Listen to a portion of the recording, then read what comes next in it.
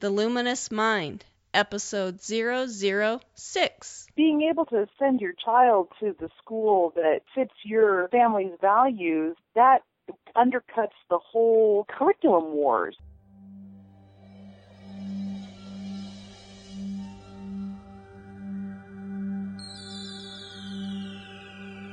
Benjamin Franklin once said, "Do not curse the darkness, rather light a candle instead."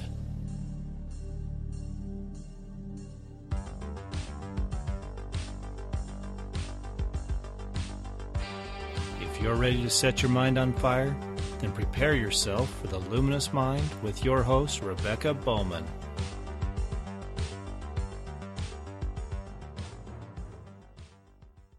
Today's fire starter has really created disruptions in education as she's worked in public policy both at the state level and nationally. She also homeschools her own kids. Welcome, Briana from Western Idaho. I really respect her. She's a really fun lady. We've had lots of fun times. If you want to go ahead and briefly tell us some things about yourself with your family and hobbies and passions and then maybe what you're doing professionally. Yeah, you bet. Well, thank you for having me. And, so you and I have known one another a long time. We've been on trips together, and a trip in particular to Washington, D.C. together. That was a lot of fun. And we actually got some public policy work done there. That was super cool. But, so my husband, Tom, and I just celebrated our 20th wedding anniversary this year. Woo-hoo. And, and so we've got 3 children. Ages 18, she just turned, and 12-year-old son, and then a 9-year-old daughter. And, for fun, I like music. I like doing music. For a lot of years there, I was singing in a Sweet Adelines quartet and doing that, and now I've sort of switched gears, and I'm trying to learn 6-string guitar and bass guitar, and that's super fun. Oh, that's cool. I love it. It's just great. It's, a complete change of pace. Get to switch my mind around from what I do for a living. I'm executive director of the Idaho Federation of Independent Schools, which is a new private school association for Idaho's private schools. That's awesome. And can you tell us a little bit about that and what your legislative goals are? Yeah, so we're pretty newly incorporated, and then we've been incorporated for more than a year, but we really only recently received 501c3 nonprofit status. So we have a board of directors, and I'm the executive director, and our goal is to promote and protect Idaho's private independent schools so that they can continue to do what they do so well. We've got a huge variety of private schools in Idaho. As members of the Federation, we have an international baccalaureate school here in Boise. It's called Riverstone. And we also have, there's a type of education called classical Christian education, which is based on the Trivium, I think it's called, and very traditional and very much a religious education, and couldn't be more different from the international baccalaureate type of education.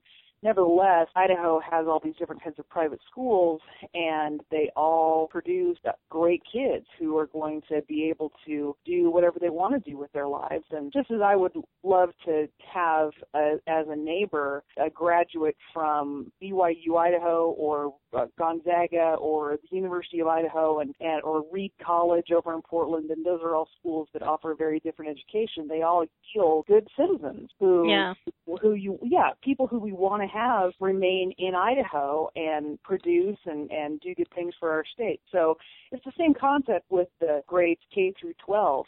We've got all these different kinds of educational philosophies, and we've got these great schools that are producing great graduates. Well, darn it, I kind of think that we could use a little more of that around this state. Yeah, very individualized type educations that fit the need of the child. Exactly. Different families, different values. I mean, even in homogenous-looking Idaho, we're really not that homogenous. There's quite a diversity of opinions and philosophies and religions and everything else, and that's okay. And so why should we all have to have the same things in common? hint, hint, in order to have an education. Why is it not okay? It's okay at the college level. The education you're going to get at BYU, Idaho is going to be very different from the education you're going to get at Relit College. But you know what? They both count, right? So yeah, why exactly. is that not okay at K through 12? Well, and I read a great Cato article that talked about a lot of people tout how our public schools create all this cohesion, but in reality, many times it's our private schools that do that, and they come together sometimes because of the educational philosophy. Like if you're going to a Montessori school, many of those parents are different religions and different life goals, but when they come together because they all are driven by the Montessori method, they tend to work better together and they actually see each other's differences. I'll have to find that article and put it in the show notes. And they said that a lot of times because they're paying for it themselves, right. It's not a compulsory thing. Like with tax money, we basically are told which schools these are going to go to, and then we end up seeing all this fighting because, right. you know, these parents want to use the money for this sort of, well, I want my child to read Harry Potter. I don't want my child to read Harry Potter. Right. And there's this, it's kind of silly, the stuff that we fight over, but because there's no religious base, sometimes it creates a problem where there's a lot of fighting. A lot of it, being able to send your child to the school that fits your family's values, that undercuts the whole curriculum wars that we're also famous for. If you are going to send your kid to a Catholic elementary school, you have a pretty good idea of what to expect. And the same thing for an international baccalaureate school. The same thing for, you know, for a Waldorf method school. There's nothing to fight over, or if there is, it's just within the confines of the building. But 90% of those battles that you get at the school district level just get tossed out the window. Yeah, that's awesome. So are you trying to push for, within the legislation, a voucher program where parents are able to take that state money and apply it to a private school? Is that one of your goals, or? Well, you know, that's actually not a goal here in Idaho because we would have to change the Idaho Constitution in order to have a true voucher. A Pell Grant is nothing more than a voucher at the college level. About that. Sure. I mean, those are scholarships for a certain class of individuals, low-income students, that are paid for with federal tax dollars, and then those students can take those scholarships wherever they choose. And the Idaho Constitution, as part of an anti-Mormon, anti-Catholic thing that was sweeping the country at the time of statehood, and has what's called a Blaine Amendment, named for Senator Blaine. Our Blaine Amendment says that no public monies may be used for religious instruction. So you wouldn't be able to have a directly publicly financed scholarship, a voucher in essence, go straight from the state coffers to, say, a Catholic school. That just wouldn't be possible without changing the Constitution. But maybe a tax credit is something. Tax credit. A tax credit scholarship program is something we'd love to see. But one thing that we're going to try for sure this legislative session is 5 years ago, there's something called, let's get kind of jump in the way back machine.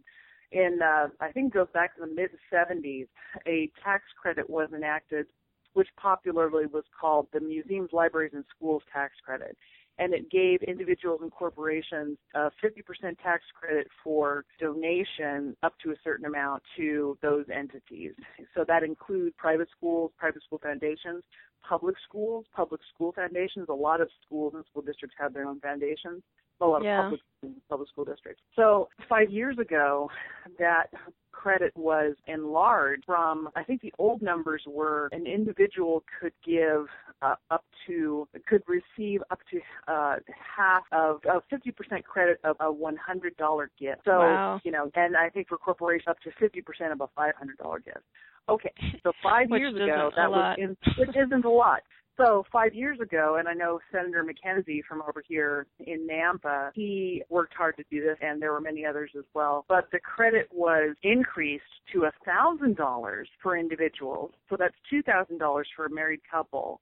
And and then $5,000 for corporations. So we're getting closer. We're getting closer, and it's still only 50%. But depending on your income and your personal deductions, et cetera, et cetera, et cetera, it could be that a married couple could give $2,000, say, to, Sacred Heart Catholic School in Boise, and it would only cost them out of pocket $300. So, that's a pretty good little gift right there for whoever's receiving it. Okay, that increase in the amount of the credit is set to expire at the end of 2015. That's called a sunset clause, and the legislature, they love to do that because they like to revisit tax credits every now and again and make sure that they still want them.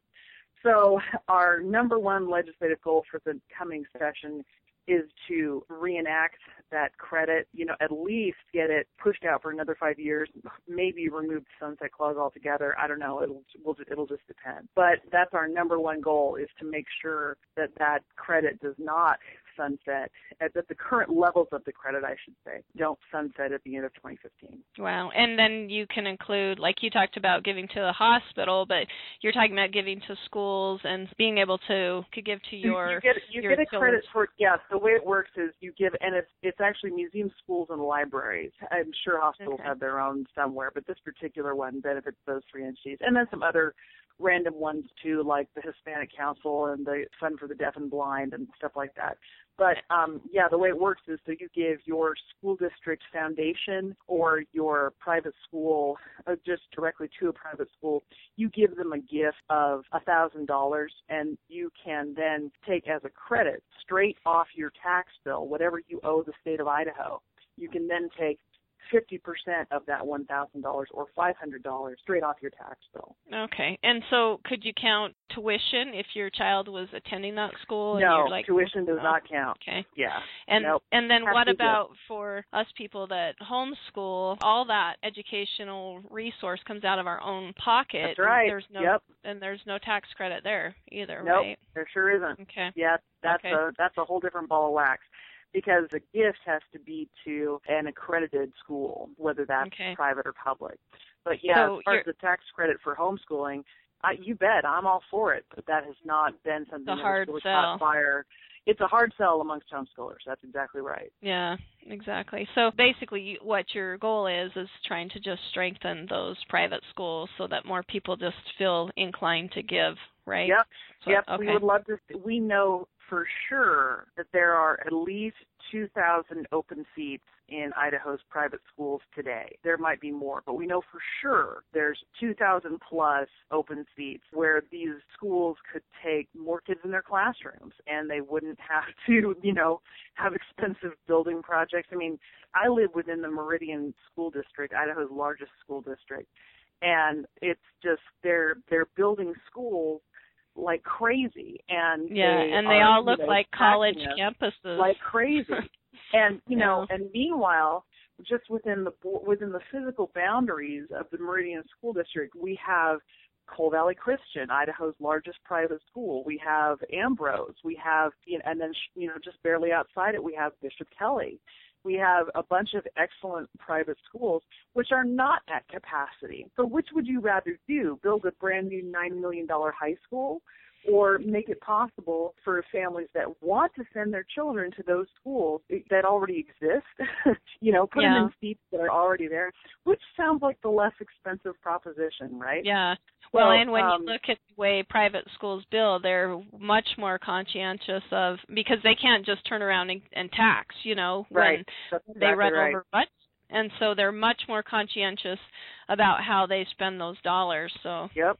The bottom line is private schools produce great students. They produce great graduates. They produce kids who can then go on and do whatever they want with their lives. And so we think in a state where education is a concern, there's kids who don't, for whatever reason, who don't go on to college. And so if we're really serious about having kids graduate from high school and go on, as the Albertson Foundation puts it, then darn it, why shouldn't it be public policy to get them into schools that already are a proven quantity and a proven success, and that are working for them and fit the child's needs? So definitely. Yep. Well, good luck with that. I hope that all continues. This is a great time to take a break. If you would like to see your business grow, then contact us at the Luminous Mind for advertising space on the luminousmind.net or on the podcast, the Luminous Mind Podcast.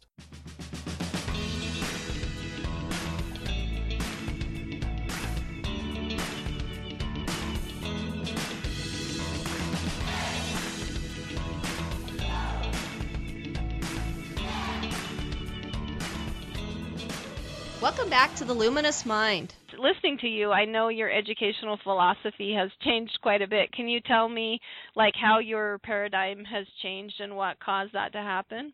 Oh, well, I don't know. You know, well, what do you like? What do you mean? What do you think? What do you think has changed since you and I last sat down and talked? It's been years, I'm sure.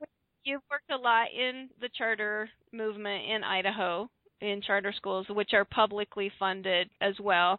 And then you've homeschooled, and you started out with a public charter school, a virtual online school with that. Is that correct? Yep. And then absolutely. Now, last time I talked, I think you're doing like your own type curriculum where you're not using. They are partly enrolled in the same virtual charter school that they've been, that we started off with Lodi's many years ago. And I still love that school, and I love the curriculum that's available through it. I don't know, are we going to name names here? Can I just say? Idaho. Yeah. Go ahead. I love K-12. I love the product. I love the curriculum. And so to the extent that the school itself has, I think, gotten too much into standardized testing. And so they are, but we can still do some of the classes that we've always enjoyed. And I guess my fundamental thinking towards, this is just our philosophy here at, Chez LeClaire, and this is not necessarily, what's good for us is not what's good for the entire universe, right? But we still have the idea that if every kid should have a liberal arts education, regardless of whether that kid goes on to, no matter what he grows up to be. Is he going to be an airline pilot? The guy flying your 747, I don't really care whether he's read Shakespeare, but I do want him to be able to fly that airplane well, right? Exactly. So is it really necessary for an airline pilot to have a college education? I don't know. But, nevertheless, again, just our personal philosophy is that pilot, when he was a kid, he should have been exposed to the Western canon, as it were, and the higher things in civilization. So I think that we still have that philosophy around here. Yeah, but you're just fitting your educational, like what you're seeing with each individual child, right? Right. Like you're saying that maybe the K-12 in math doesn't work for one child, right, exactly. And then you're doing something different. Yep. Yeah. Yes, and so I applaud you for that, for actually looking at each of your individual children's needs and fitting it to that. So any parent knows, right? Any parent of more than one child knows they're vastly different. Yes, and maybe the testing, especially for boys, that just my own personal experience has been, you can get a little girl to sit down and you can tell them what to read. I'm not going to, stereotype necessarily, right, but right. There are children that you can sit down and say, okay, you're going to read this book and you're going to write a paper on this. And there are other children that you sit down and say, you're going to read this book and write a paper on this, and they pretty much say, I don't think so. They don't do it. Right. Right. Or, what you'll sometimes see, I think, with my friends' daughters, and neither of my daughters is like this, but I've got one friend who's, her daughter's perfectly bright and can read very well, but she's got testing anxiety, crazy. Yeah. And so there's no way that look at who we're asking to perform well on these, long, and then high-stakes tests. Little teeny people, how can that be right? Yeah, and that's awesome. I love how you're looking at that with your children, and maybe that's where your educational philosophy has changed, where you're able to see that the same philosophy doesn't work for every child. Right, absolutely. So what was your personal educational experience? Oh, well, my personal educational experience is very conventional. I am from Boise, and I graduated from Bora High School, a public high school over here, and I went to college for a couple of years at a liberal arts university in Salem called Willamette, and then I transferred to the University of Idaho and finished off a bachelor's degree there, and that's it. That's my education background. And then as far as you choosing to homeschool, what was your decision behind that? It was our first year of Mary Michael, my 18-year-old, her first year of kindergarten. We lived in a townhome in West Boise, and our assigned elementary school was a school that has since been torn down because it was so decrepit, and it was Cole Elementary School, and anyone who's from around here will know exactly where I mean and what I'm talking about. It was at the intersection of what for years was Idaho's busiest intersection. It didn't appear to me to be a real safe place for my little kindergartner. And so right about the time she was beginning kindergarten, child number 2 came along. So we weren't going to send her to Cole, and then another option could have been our parish school, St. Mark's, but that would have probably necessitated my going back to work, and we had this little baby, and so it's like, well, shoot, now what are we going to do? So we're like, well, let's give this a try. And so honestly, every year it's just sort of like, well, let's give this a try. You know, this is not necessarily something that is going to be a forever thing, but, you know, it just sort of keeps working out. Yeah, exactly. So with homeschooling, I'm going to give you the dreaded socialization word. Did you ever worry about that? And what do you do? Listen. You know, I mean, don't you think as parents that we spend most of our time unsocializing our children, you know, whatever they heard on the playground, what they heard on the bus, you know, what they hear. I do that anyway, and we don't live in a vacuum. We live in suburbia, and we live in very close quarters to our neighbors, and we've got great neighbors, I could be wrong, and it's really nice to be able to kick the kids to the curb and not have to see them till the streetlights go on. It's a really nice thing. But, you know, nevertheless, it's not like we're outside the culture here. We're, unfortunately, for better or for worse. You haven't locked them in a closet and... Right, yeah, no, not so much. So, yeah, and that's the beauty of the whole thing is that when they reach a moral quandary or they have an ethical question, if they're in your presence, then they're going to look to you. And so how much more gratifying is that than a parent? That's how it's supposed to be. But when the proximity is there, well, I think it happens a little more easily. Exactly. That's awesome. So with homeschooling, what do you think has been some of the biggest obstacles you faced, and what have you learned from those things? I think the biggest problem is get to the point where it just is never done, where it can be such a time suck, and it just depends on your personality. I mean, if you tend to be the kind of person, if you tend to be a perfectionist, if you tend to be the kind of person who is just like, well, if I worked this hard, then if I just work a little bit more, then it's going to be even better. Sometimes with the homeschooling, you have to just sort of back off and say, you know what? I love that. This is good enough. This is going to work. And if I missed something, you know what? They can Google it. And so they'll figure it out. So And sometimes the more you push as a parent, you take that responsibility to learn off the children's shoulders. Yeah, and then and sometimes when you back off and you say, you know what, this is your education, they do pick it up. I mean, they'll go, oh, I actually have to take responsibility for this. And and amazingly, they can. So that would probably be the biggest challenge is just sometimes it's okay to just say that this is what I've done, and you have to sort of I'm in this awesome co-op. We've been meeting a long time. I don't even know how long, like probably 10 years now. But there's just a real, I mean, the co-ops are so great. You know, we've got some real talent in this co-op. And between the moms and the dads, we've got, somebody is an expert in practically anything that you could ever study or talk about or bring about. Right.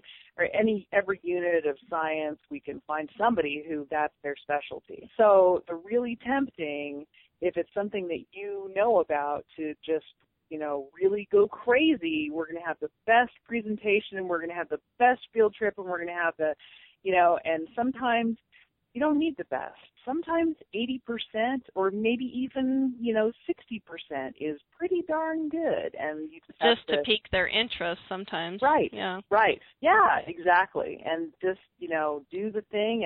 And if they come back to you and they're really, really interested in electromagnetism or whatever it is, then you can find out more resources for them. But not everything has to be like a cake kind of experience. Sometimes just a plain old chocolate Duncan Hines out of the box is going to work. Well, and I love what you're kind of saying here is people are thinking about homeschooling. Sometimes they're like, well, I don't know enough in X, Y, and Z subjects to do an adequate job. But you're actually saying that reaching outside into the community.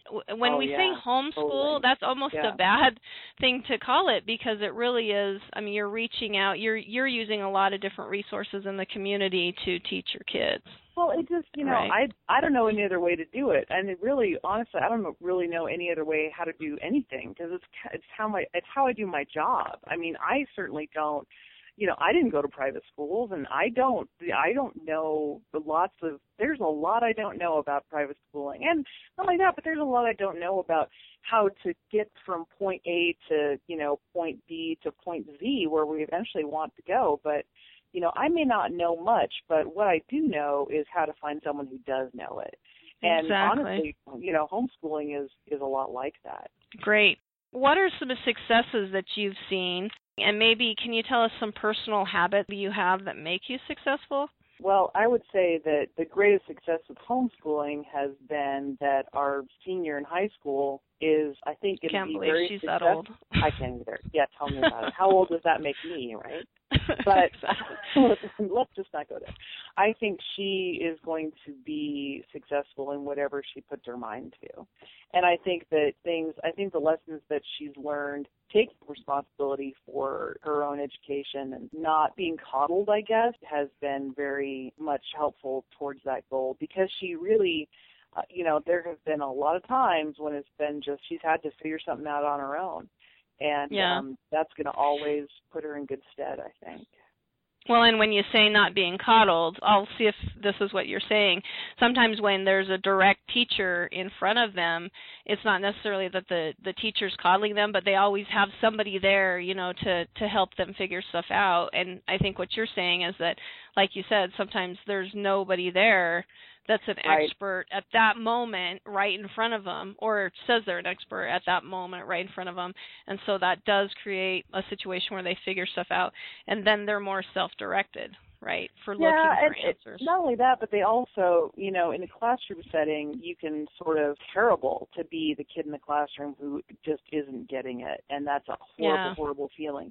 But it's also not really good to be the top kid either, because that gives you a false sense of, it's just not a good way to grow up, and then you hit the real world and suddenly the answers are not easy. A, B, C, and D, and don't just spit it back at somebody and get an A. It takes skills that you never learned in school, because you were spending all your time thinking, well, I've got this made. And so I think that the way that she was educated, she really didn't have anyone to compare herself to except for herself. And so she had to sort of, figure it out. Yeah, exactly.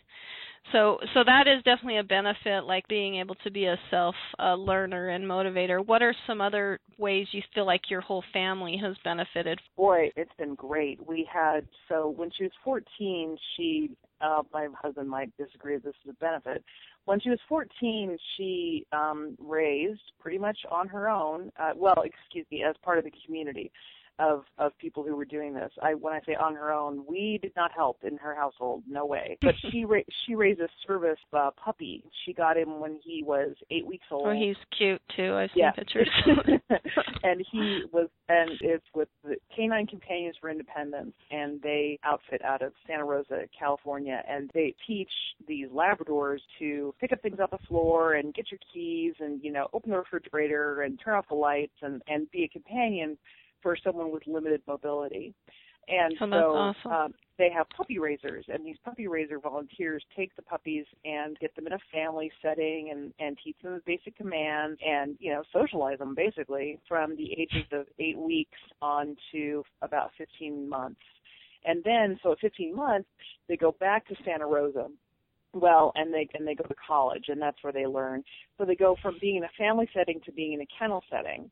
Well, some of them wash out, and as it turns out, her puppy that she raised, Mel is his name. They come with the name because they're, they have this pedigree going back in time, and they know, where they came from and all that stuff. So they come to us with the name. And Mel was unhappy in his work. He wouldn't work. He wouldn't once he got back to Santa Rosa, he wouldn't work. And so, they're like, well, that's not going to work. So he was one of the, I don't know, a certain percentage of them just, they don't work out for whatever reason. And he was one of them. So the first person they offer him back to is the family that raised him. And so, yeah, so we now have this Labrador, and he is a hair machine. I tell you what, those dogs. But that was a wonderful experience. And another thing that she's been able to do, well, a couple other things. She's had a job where she's worked 15 hours a week since she was 16, and she works at Flying Pie Pizza, which is sort of a Boise institution. It's a pizza place, right? But it's also like the cool pizza place. So so she feels she's pretty awesome because she gets to work there. But that's been helpful in the family finances because stuff that she wants, she can buy it. And the other main thing that that's, she's working 15 hours a week, and some of that is over the lunch hour, and she wouldn't be able to do that. And you know what? There is something very gratifying about a teenager having a job where when someone tells them they have to clean a toilet, they have to do it just because someone told them to, because, that's what you do. They want to keep their job. Right. And so it's not just your mean old mom who, makes you do stuff just because I say so. So it's sort of good for them to find out that, guess what? That doesn't stop at home. Once you move out, it's not like that ends. But just whatever you want. Right. Yeah. Guess again. But the most gratifying thing that's been the case is she's been able to be part of an improv troupe here in Boise called Comedy Sports. And it's a chain. There's one in Provo, actually, so some of your listeners might be familiar with that one. They are fun. If you've ever seen the show Whose Line Is It Anyway? They're just like that. And so they do improvisational comedy. She started doing that when she was 16. I think, this is obviously her mother, so I'm prejudiced, I think she's funny. Yeah, I've actually been around her. I know she's pretty funny. She's hilarious. And I hope she goes places with it. And I hope she can, I don't know, make a living doing comedy or doing, I don't know what, but she's got a gift for it. And it's been something that she's been able to explore because she has time for it. And the reason she has time for it is because flexible hours. Yeah, exactly. Flexible hours with the homeschooling helps give her opportunities like that. Yep. And we'll see with the younger ones, it's they're still pretty young, but my little guy, my 12-year-old, he joined Boy Scouts this year, and they're a high adventure troop. Right now they're camping. They camp every month, so that's been good. That's been good for him too. Yeah. Can you give us one thing that you're doing in your family that you're most excited about, and tell us what your long-term goals for yourself and maybe your family is? At this point, we're just excited to still have all 3 kids at home with us because next year that's going to change with any luck, right? I mean, we're really still in nurturing our own children mode, but as far as long-term plans are concerned, we want to get these kids successfully launched and hopefully having families of their own and be glamorous grandparents. So that's that's my long-term goal is to they say that that's the gratification, right? Once exactly. But that would be that's really about it. Just good times, good family times. Great. Okay, so what advice or encouragement would you give somebody who's just starting out? And do you have any favorite books or resources that maybe they could use? Gosh, I would just say just go for it and don't worry about it because you're your child's best advocate and you're not going to fail in the way that you're afraid that you're going to fail, which is that you're not, I am not smart enough for this. Maybe you don't have a college degree. You certainly don't have a degree in teaching, but this is your child and this is your little person that has been entrusted to you to raise. And you take that, obviously, by even considering homeschooling, you take that commitment and you take it very seriously. So you're, even if you from day to day are just like, well, today was a total waste of time, there's, that's not going to be over the continuum of doing it, that's not going to be the case. You can do this, I guess. You can find the resources. There's tons of resources out there. There's almost too many. There's almost too many, that's right. Yeah, exactly. That's so true. But it's just not, it's fun. And I guess maybe one word of caution I would say is that both spouses have to be on board with this. If there's some, because if there's reluctance or someone's just dead set against it, I would say reluctance, maybe go for it, give it a try. But if someone, the husband, the wife, well, it's probably going to be the wife who's going to be home doing it, but not always. But if your husband is like, no way, no how, we're not going to do this, then don't. There's more than one way to skin the education cat. Well, and likewise, if you're a husband and you're wanting your wife to do it and she's saying absolutely not, do not push her to. Yeah, I've respect seen that too. Yeah, absolutely. I mean, you'll get them raised, you'll get them educated because you care about it, and so you'll make it happen one way or the other. Yeah.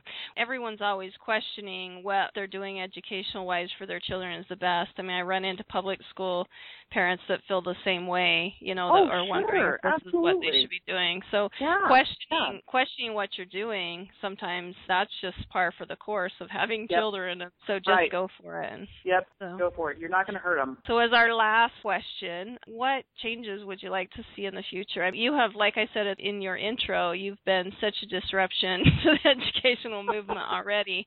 What changes in the world would you like to see? If I could wave a wand, exactly. I would like to see more children into the education that truly gets them educated, and the education that then helps them to grow up to be the people that they were meant to be. And that might look very, very different from one child to the next. So more choices and more ability to actually take advantage of those choices for families. Yeah, if you're a low-income family, you can't. So, exactly. Yep. Well, thank you so much for joining us, and hopefully we'll be able to see some of those changes that you're talking about. I sure hope so. Thank you for listening to The Luminous Mind. We need more fire starters like Briana. To join us, go to our website, theluminousmind.net, where you'll be able to click on the Fire tab and become a fire starter today. Also, like us on Facebook, follow us on Twitter and Google+, and subscribe to our YouTube channel, as well as in iTunes and Stitcher. Help us continue to light minds on fire and change the paradigm of education.